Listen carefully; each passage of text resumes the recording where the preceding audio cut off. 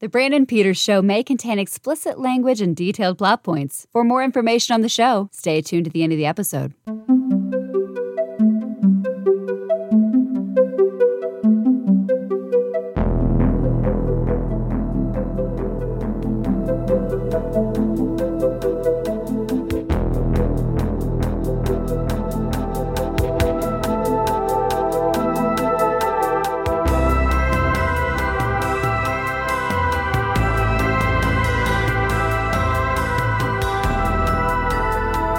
And now, here's Brandon.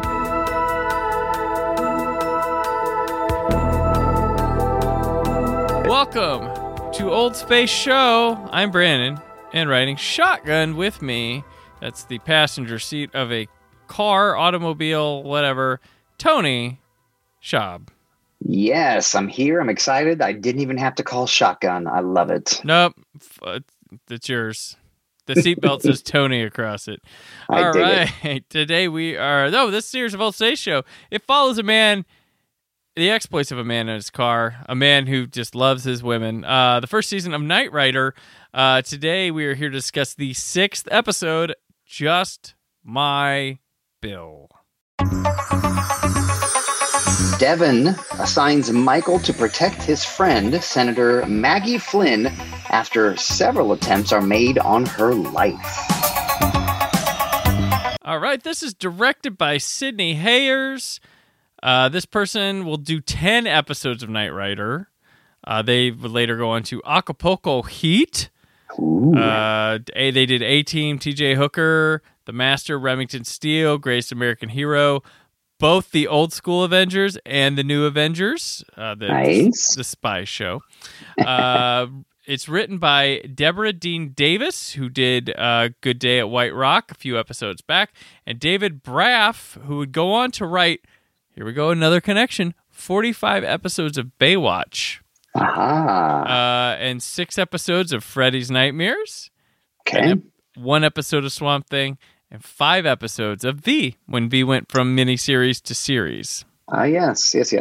So he's definitely was ready. The stars, David Hasselhoff, Edward Mulhane, Patricia McPherson, William Daniels, Carol Cook, Robert Sampson, Bruce Gray, and Nancy Grian. Cook is here. She's like our big guest star of TV and film. Odds are you've seen her in multiple things. Gran here, who plays her assistant, is a soap opera like legend. She has been in a ton.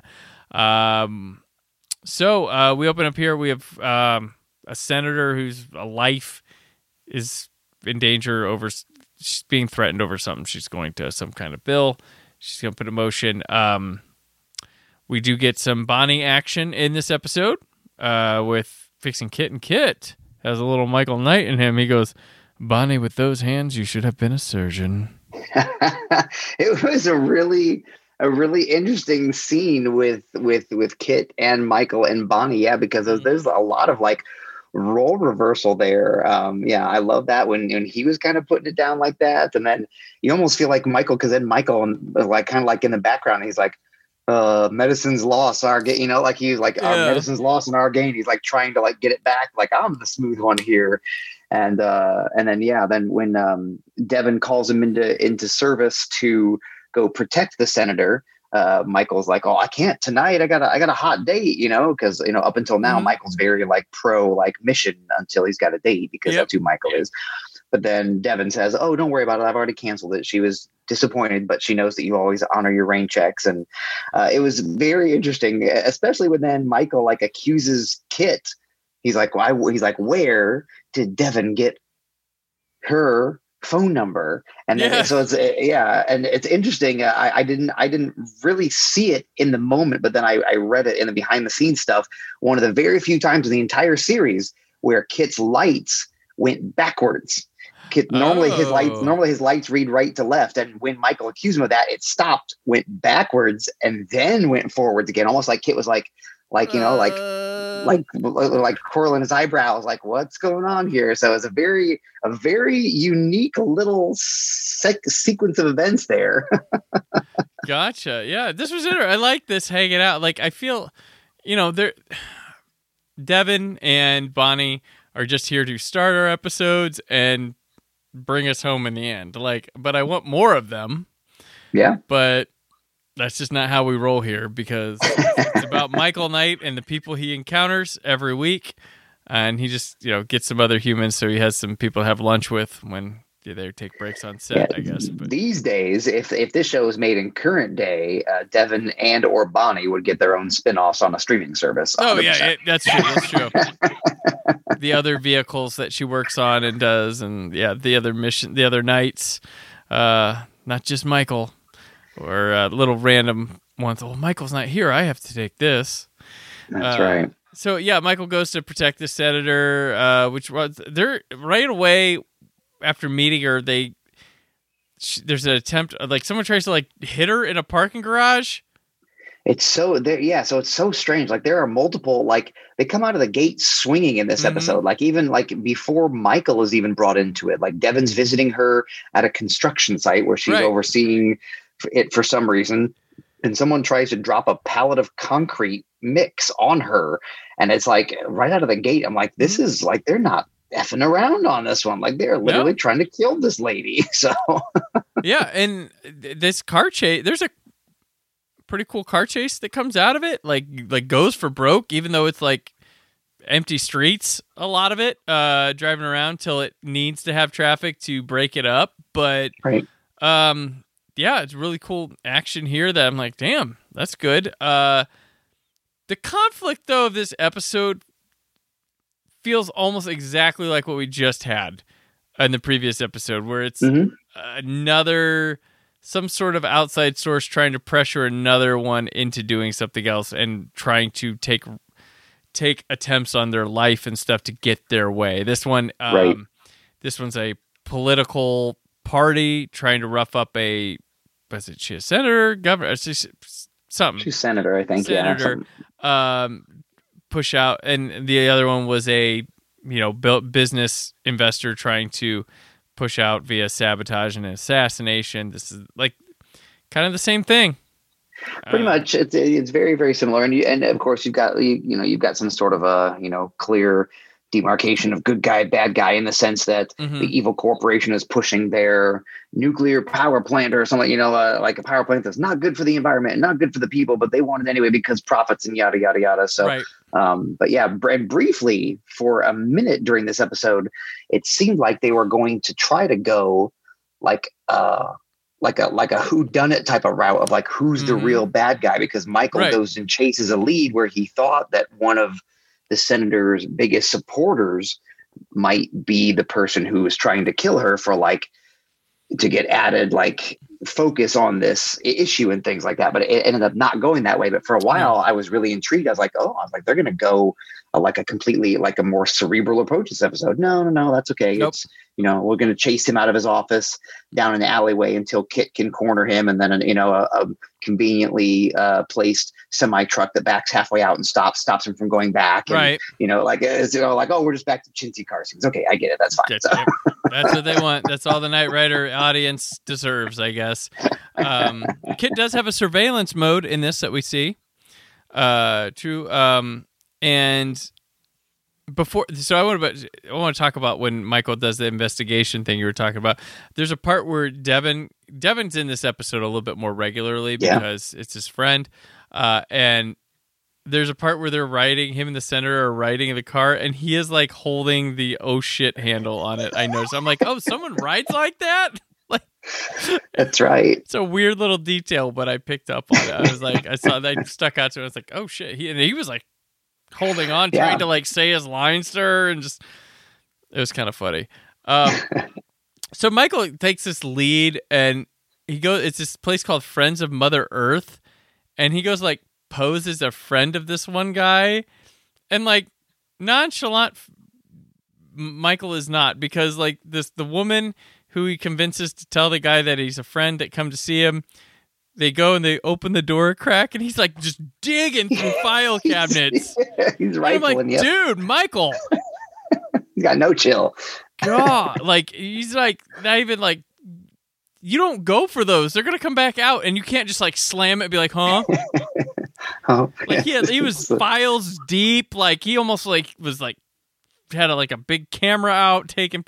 It was bad, but it leads to a foot chase. That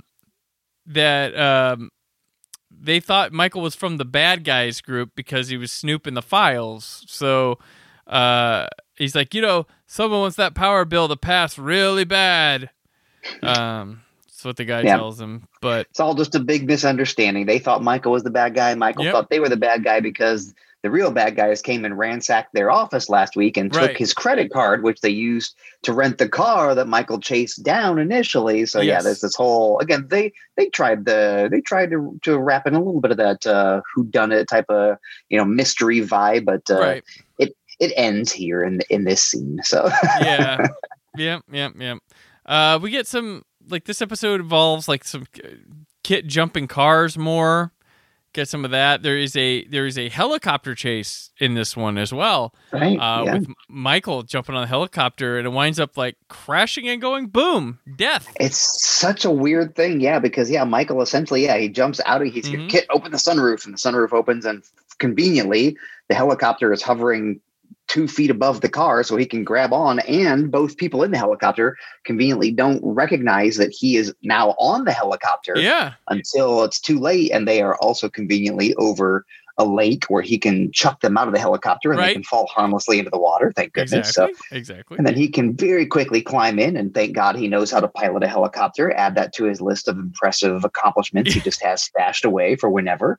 And then I was like, oh, we're going to get this badass scene where Kit's going to drive himself to the conference escorted by Michael in a helicopter. No, Michael jumps back in Kit, and the helicopter just crashes. He just lets it go. I'm like, stay in it. Kit can drive himself. Just both you go together. But no, we got to have a crash scene. So and all in the name of the power bill. That's right. But so there was a lot of in the car scenes and driving scenes this episode. There's a lot of, because Michael takes the assistant out with him a bit, and this is one of his least flirtatious episodes. It's there, and you're I was expecting more, but he was rather had some self-control this episode. Yeah, it was interesting. Not only did the ratio of flirting go down, but so then went up the ratio. At least this is the first episode that I felt like I felt it, of Michael and Devon, maybe because the senator was on the Flag Foundation board of directors, but they don't seem to give a damn who knows that Kit is a self-driving, autonomous, intelligent car. They'll tell everybody. They tell Jane, they tell the senator, the security guard in the parking lot, the valet who tries to park at the restaurant at the end. They don't give a damn who knows at this point. There's it's I'll drive myself. Don't touch me. They're just throwing it out to the world. It felt like up until this episode, they were trying to keep them on the down low a little bit. Yeah, but not anymore. Get stolen. Are they going to roll it out for the 1983 season, car season? Buy your own kit. But he's rather self-control. All about the mission of getting that senator there. They get her there just in time. Is that bill's being voted on, and Kit's give them hell, Maggie. And she does. She gets through. It happens. And at the end, Michael, Devon, and the assistant go out for a bite, but the Kit refusing valet parking. That's right. Yeah, it was such an interesting. It was a very interesting vibe for Kit. Another very interesting way to kind of wrap in. Making sure there's a lot of car things to do. We get this whole pretty funny bit early on where Michael parks Kit in an underground parking garage, and he can't find a spot that's not reserved or something like that. So he's just whatever. He's I'm just going to park you here. This is fine. And then there's a security guard down there who sees him illegally parked and goes to call the tow truck. And every time Kit moves, and it's a fun little recurring gag to kind of give him something to do. But then later on, of course, you get the traditional car gang that has to cut off, the one access road to where the senator is at, so that she can't get back to the vote and things like that. So you get the generic gang thing. Although I will give credit to the gang leader who's driving a blue Chevy Nova, maybe.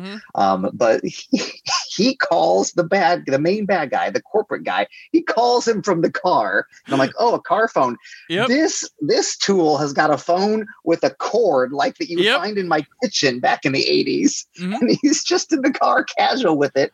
He's like, this guy, I can't keep up with this guy. And he's like, and the other guy's like, okay, stop him at any cost. He's like, I'll call in a helicopter. He's like, okay, bye. And he like puts it back on the receiver. I'm like, how? I'm like, your car, your blue Chevy Nova by this extension here is just as advanced now as Kit because you got a phone attached to your car. Have you seen those old cars? Like they used to have that like bag thing that was like a phone that you would have, but yeah, they were. But like, this was ridiculous. not that. This was like a rotary phone with the cord. I'm